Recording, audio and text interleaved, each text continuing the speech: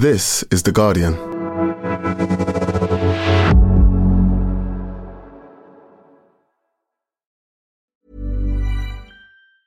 Tired of ads barging into your favorite news podcasts? Good news. Ad-free listening is available on Amazon Music for all the music plus top podcasts included with your Prime membership. Stay up to date on everything newsworthy by downloading the Amazon Music app for free or go to amazon.com/news ad free. That's amazon.com/news ad free to catch up on the latest episodes without the ads. Introducing Wondersuite from Bluehost.com. Website creation is hard, but now with Bluehost, you can answer a few simple questions about your business and get a unique WordPress website or store right away. From there, you can customize your design, colors, and content. And Bluehost automatically helps you get found in search engines like Google and Bing. From step-by-step guidance to suggested plugins, Bluehost makes WordPress wonderful for everyone. Go to bluehost.com/wondersuite. Welcome to The Guardian Long Read, showcasing the best long-form journalism covering culture, politics and new thinking. For the text version of this and all our long reads, go to theguardian.com/long read.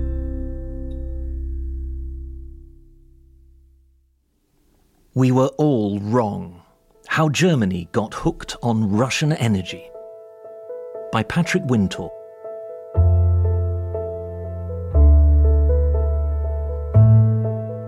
On Sunday, the 1st of February 1970, senior politicians and gas executives from Germany and the Soviet Union gathered at the upmarket Hotel Kaiserhof in Essen. They were there to celebrate the signing of a contract for the first major Russia-Germany gas pipeline, which was to run from Siberia to the West German border at Marktredwitz in Bavaria. The contract was the result of 9 months of intense bargaining over the price of the gas, the cost of 1.2 million tonnes of German pipes to be sold to Russia, and the credit terms offered to Moscow by a consortium of 17 German banks. Aware of the risk of Russia defaulting, the German bank's chief financial negotiator, Friedrich Wilhelm Christians, took the precaution of asking for a loan from the federal government, explaining, "I don't do any somersaults without a net, especially not on a trapeze." The relationship would benefit both sides. Germany would supply the machines and high-quality industrial goods. Russia would provide the raw material to fuel German industry. High-pressure pipelines and their supporting infrastructure hold the potential to bind countries together since they require trust, cooperation and mutual dependence. But this was not just a commercial deal, as the presence at the hotel of the German economic minister Karl Schiller showed.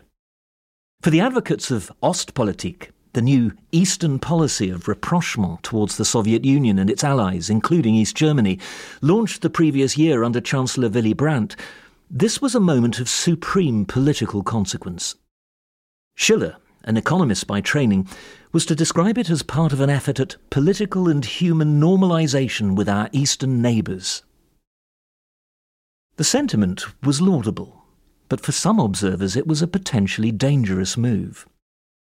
Before the signing, NATO had discreetly written to the German Economics Ministry to inquire about the security implications.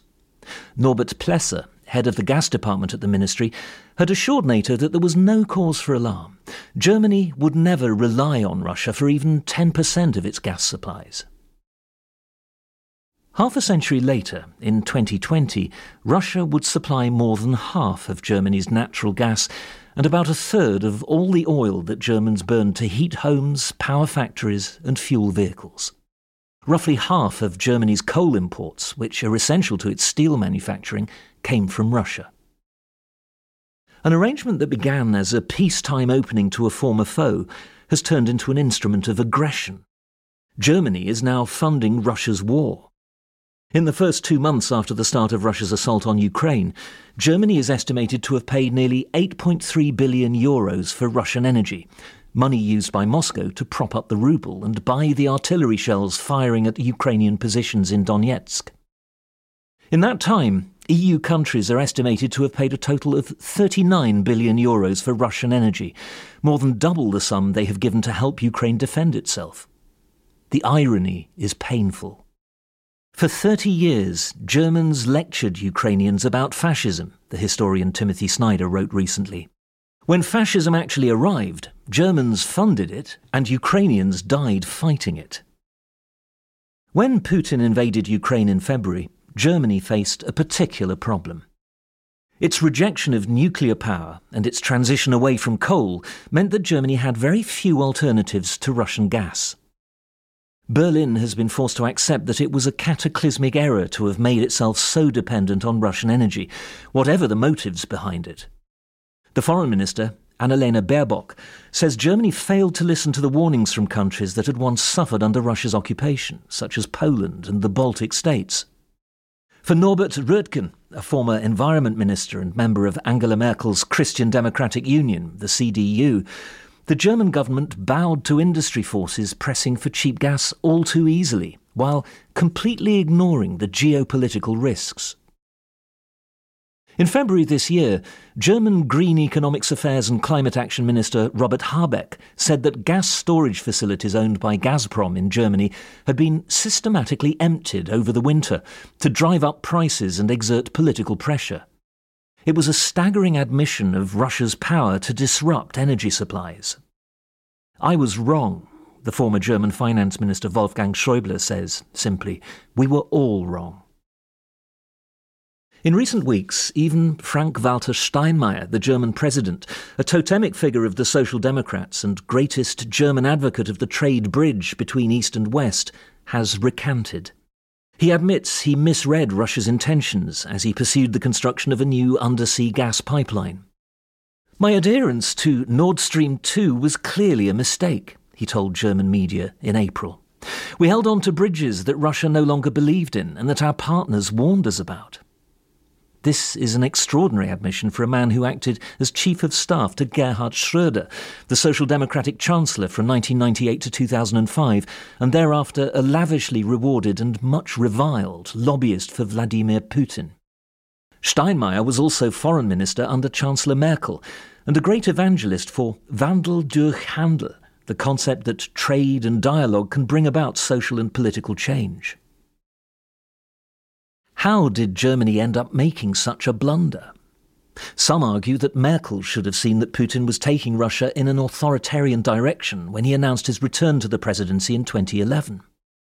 After Russia's invasion of Ukraine in 2014, Germany made no move to stop importing Russian gas, and although Merkel threatened to introduce crippling trade sanctions, German industry convinced her to hold back. But some blame a more persistent misjudgment stretching back 50 years, based on a fallacy that authoritarian countries can be transformed through trade. The Social Democrats have now set up a review into whether the policy of Ostpolitik, first laid out in a landmark speech in July 1963 by Egon Bahr, then the closest advisor to West Berlin's mayor and Chancellor-to-be Willy Brandt, became deformed over time, especially after securing its great achievement, the fall of the Berlin Wall. What is extraordinary, retracing the history through memoirs and contemporary records, is how frequently and determinedly Germany was warned by everyone from Henry Kissinger onwards that it was making a pact it might live to regret. Kissinger wrote to Richard Nixon on the 9th of April 1970, "Few people, either inside Germany or abroad, see Brandt as selling out to the East. What worries people is whether he can control what he has started." Over 50 years, Germany fought numerous battles with a series of US presidents over its growing dependence on Russian energy. In the process, Germany's Foreign Office developed a view of American anti-communism as naive and a belief that only Germany truly understood the Soviet Union. From the late 1960s, the Federal Republic of Germany tried to open its own direct line of communication with the Soviet leadership, even though its interest in reunification created tensions with the US. When it faced criticism from the US, Germany was wont to cite its unique status. "I cannot imagine there is anyone more interested in being allowed to continue working for détente and balance in Europe than the German people who are forced to live in two states," Hans-Dietrich Genscher, then the foreign minister, told the German Bundestag in January 1980, to great applause. But after the fall of the Berlin Wall in 1989, why was Germany still so reluctant to listen to others? A sense of guilt for the atrocities committed against the Soviet Union during the Second World War may have played a role. Pride, too, that, through Ostpolitik, it had mended its relations with Moscow. Germany, in a sense, became a double prisoner of its past, bound both to the horrors it had committed and to its belief that its response to those horrors was correct. The conflict between Germany and the US in the 70s and 80s, involving two very different presidents, Jimmy Carter and Ronald Reagan, was some of the most rancorous transatlantic battles since the Second World War. The disputes were all part of West Germany showing independence in foreign policy during the Cold War, and that became uncomfortable for some American leaders, the historian Mary Elise Sarraute said to me. Carter and the German Chancellor Helmut Schmidt had little respect for each other. Carter found Schmidt moody, while the Chancellor, in his autobiography, dismissed Carter as an idealistic preacher who knew nothing of Europe and was just not big enough for the game. The two leaders did not just grate personally, they disagreed on issues of substance, including how to protect human rights in Russia. In 1979, Schmidt and Carter came together to jointly adopt the so-called dual-track decision, by which NATO would upgrade its nuclear weapons based in Europe, while actively seeking an arms control agreement with Russia. But in other ways, their approach was very different. Schmidt never lacked self-confidence, but, like many Germans of that era, he carried a deep sense of shame arising from painful war memories. He also believed that the stability of the Eastern Bloc was in the interest of West Germany, given Russia's nuclear capability.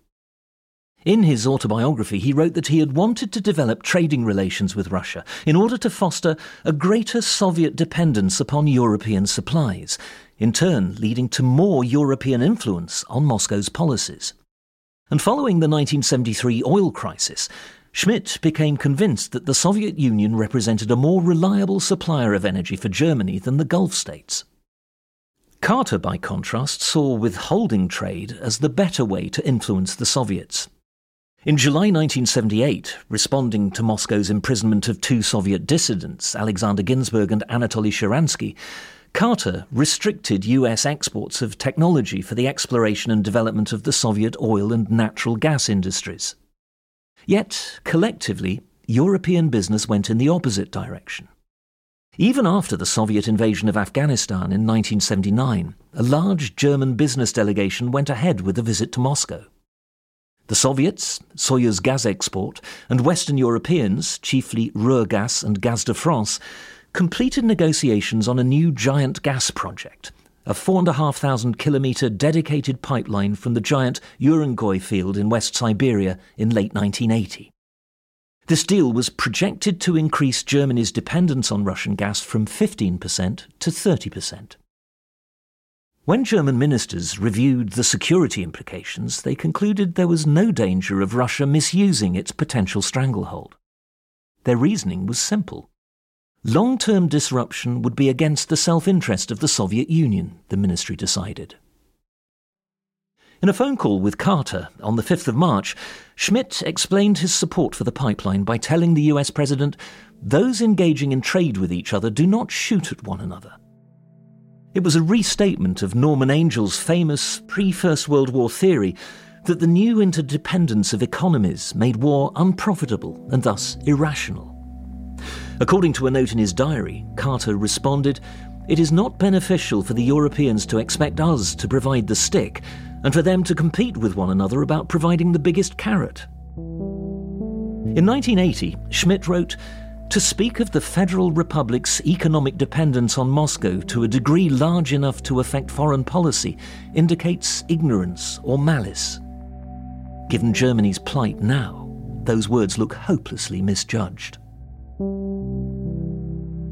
Thank you for listening to the audio long read. We'll be back after this.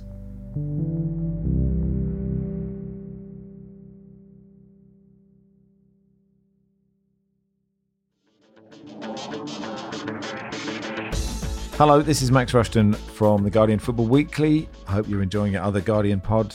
And look, you've read 58 articles now and you're still not contributing. So why not come to our live tour?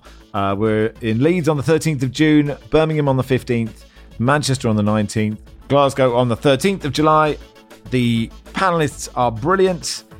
Me and Barry are getting away with it, but they're really fun occasions, and we'd love you to come. Few tickets remaining for some, lots of tickets remaining for others, no tickets remaining for others. Don't know why, that's just we're popular in Dublin and not in Birmingham. But please come along, myticket.co.uk. You can get your tickets at myticket.co.uk.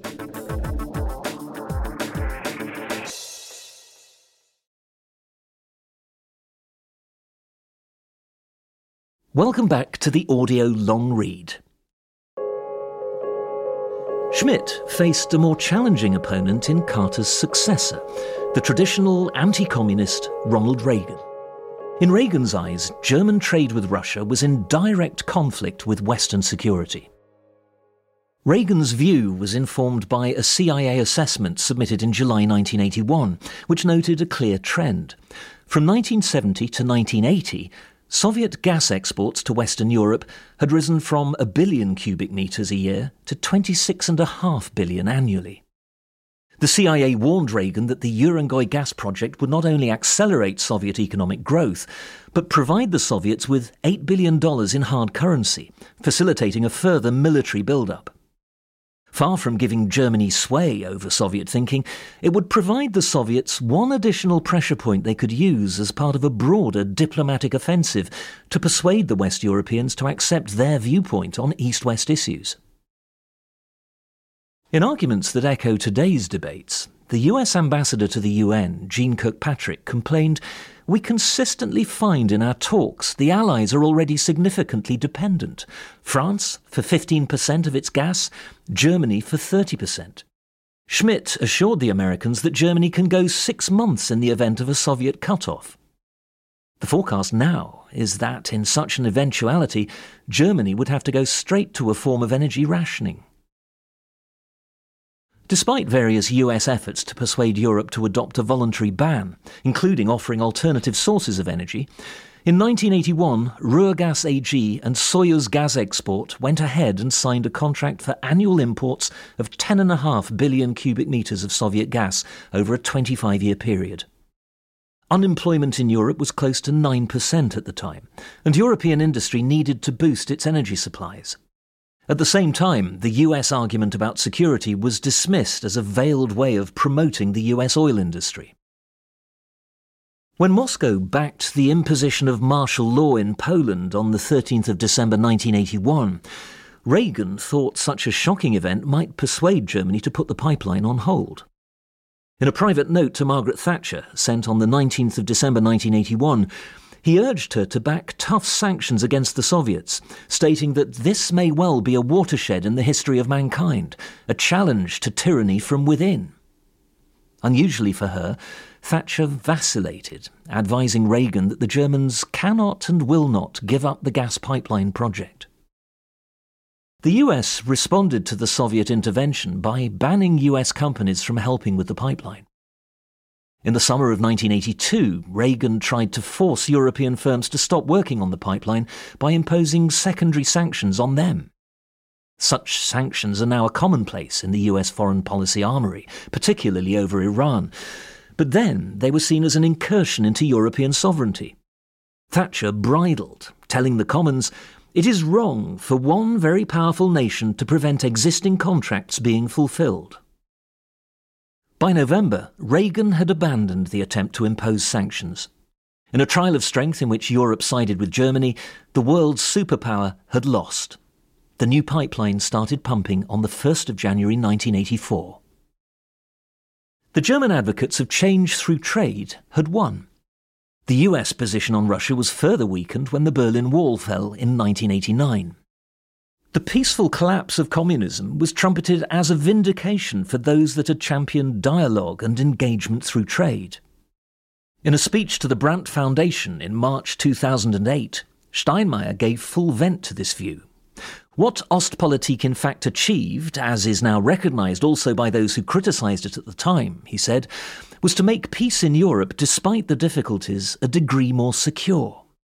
For the democracy movements in Eastern Europe, it created new possibilities, new scope for action. It was a key factor, too, in finally ending the confrontation between the two blocs. Olaf Scholz, Germany's current Chancellor, remains an adherent of this view, arguing last year that it contributed to the fall of the Soviet Union and laid the basis for democracy and EU membership for much of Eastern Europe. The SPD co-leader, Lars Klingbeil, has also insisted that Ostpolitik was the basis for reunification and the end of the Cold War. As a result, there has been a consensus in the Federal Republic for decades that conflicts can be defused through dialogue. We won't let that be bad-mouthed. Yet a number of historians and writers believe that this rosy picture of Ostpolitik is misleading. The idea that Willy Brandt's policy of détente towards Moscow led in a straight line to the fall of the Iron Curtain and German unity is at least an oversimplification, says the historian Jan Behrens. German journalist Thomas Urban, author of a new book critiquing Ostpolitik, believes its role in the fall of the wall and German reunification has been exaggerated. It was military build-up by Reagan and the flooding of the market with cheap oil that led to the collapse of the Soviet Union, he told me. The Russian government budget had grown so dependent on energy for its revenue, he said, that when the price of oil plummeted in the mid-1980s, Russia's lifeline to external capital dried up. Gorbachev could no longer fund the overseas wars and the Soviet republics, he said. But this argument was entirely missing in the German debate, especially on the left. Urban argued that Ostpolitik's theory of change suffered from two basic misconceptions. The belief that political change in Eastern Europe could only come from engaging with the elite in power rather than from civilian movements, and second, that security must be the key to everything.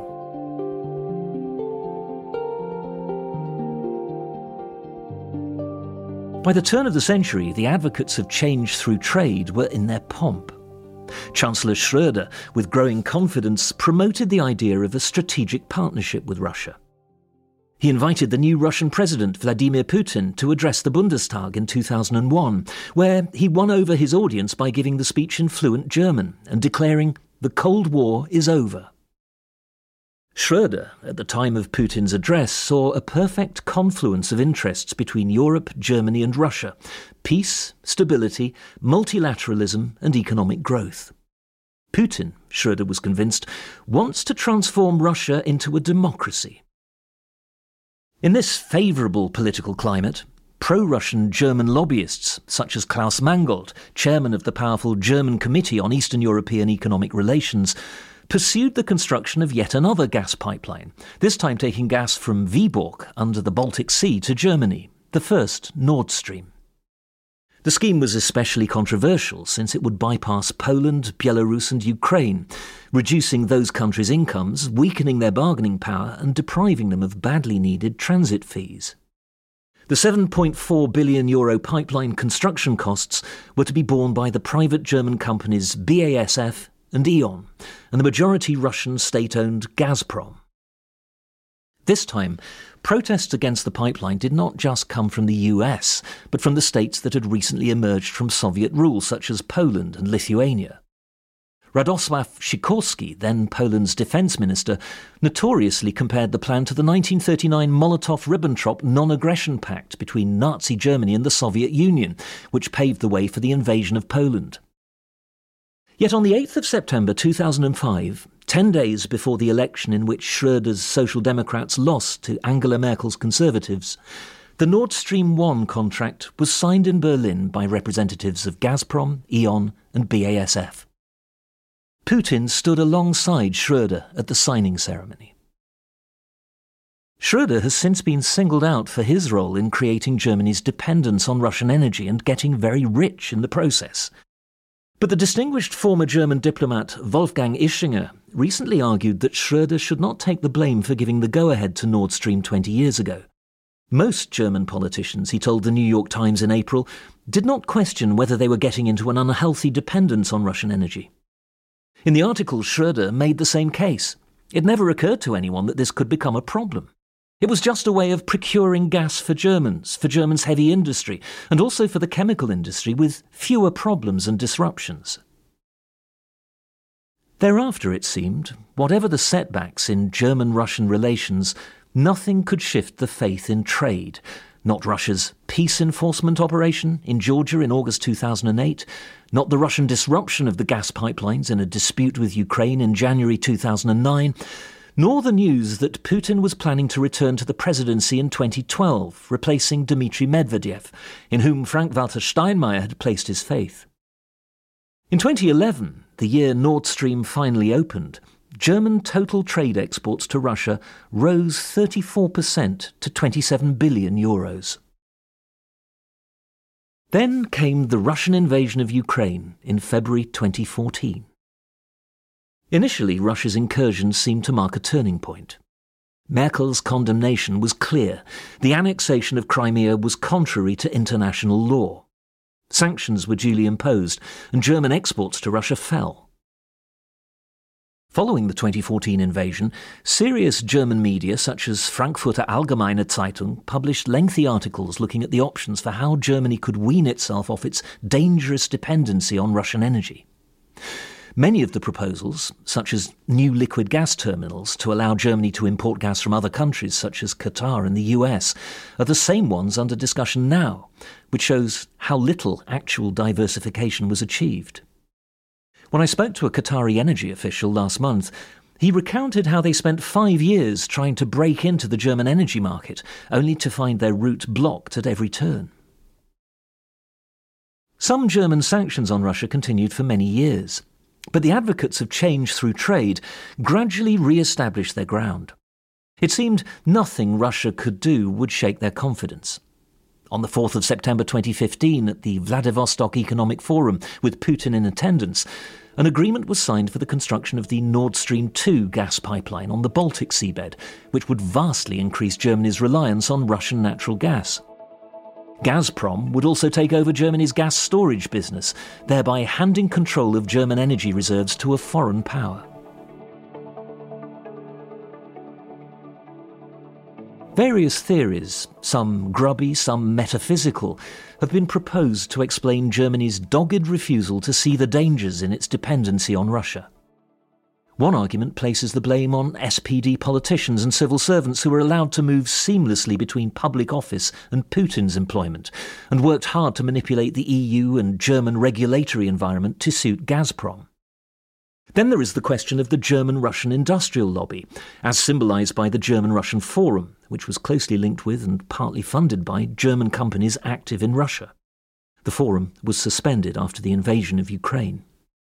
Its board of trustees consisted mainly of business people, often with economic interests in Russia.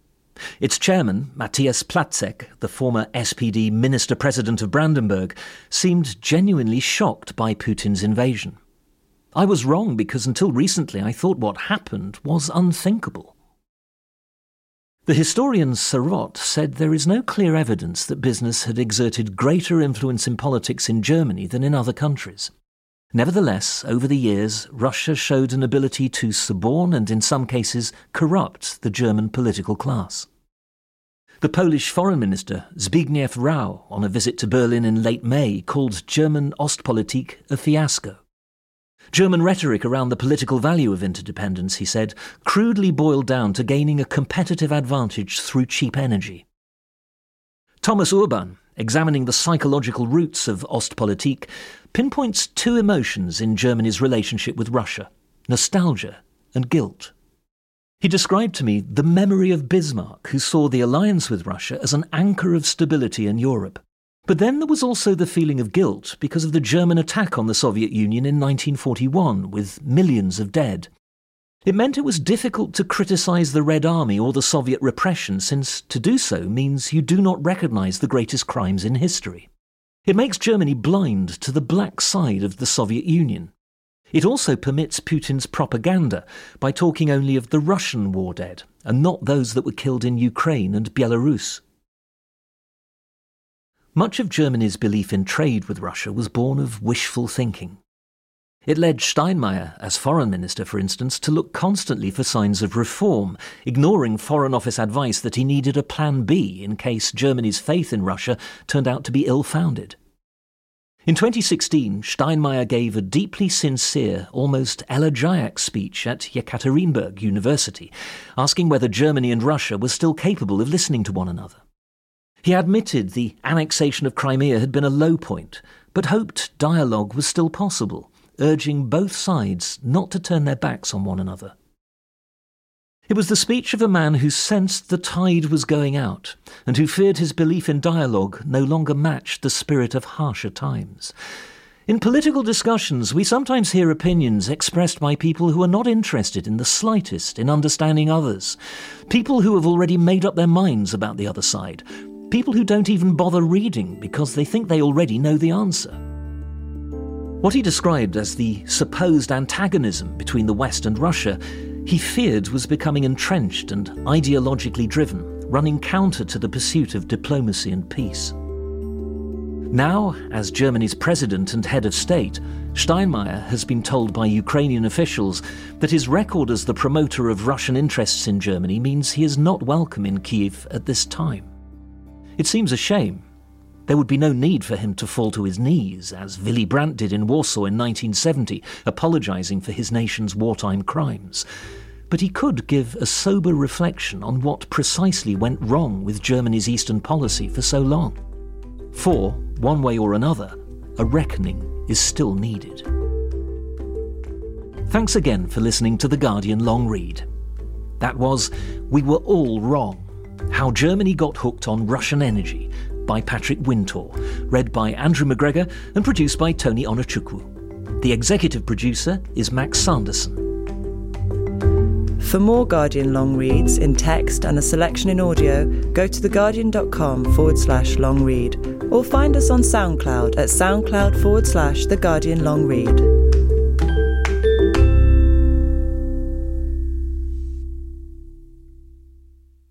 This is The Guardian.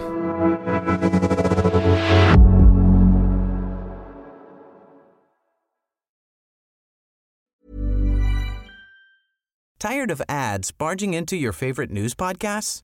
Good news. Ad-free listening is available on Amazon Music for all the music plus top podcasts included with your Prime membership. Stay up to date on everything newsworthy by downloading the Amazon Music app for free or go to amazon.com/news ad free. That's amazon.com/news ad free to catch up on the latest episodes without the ads.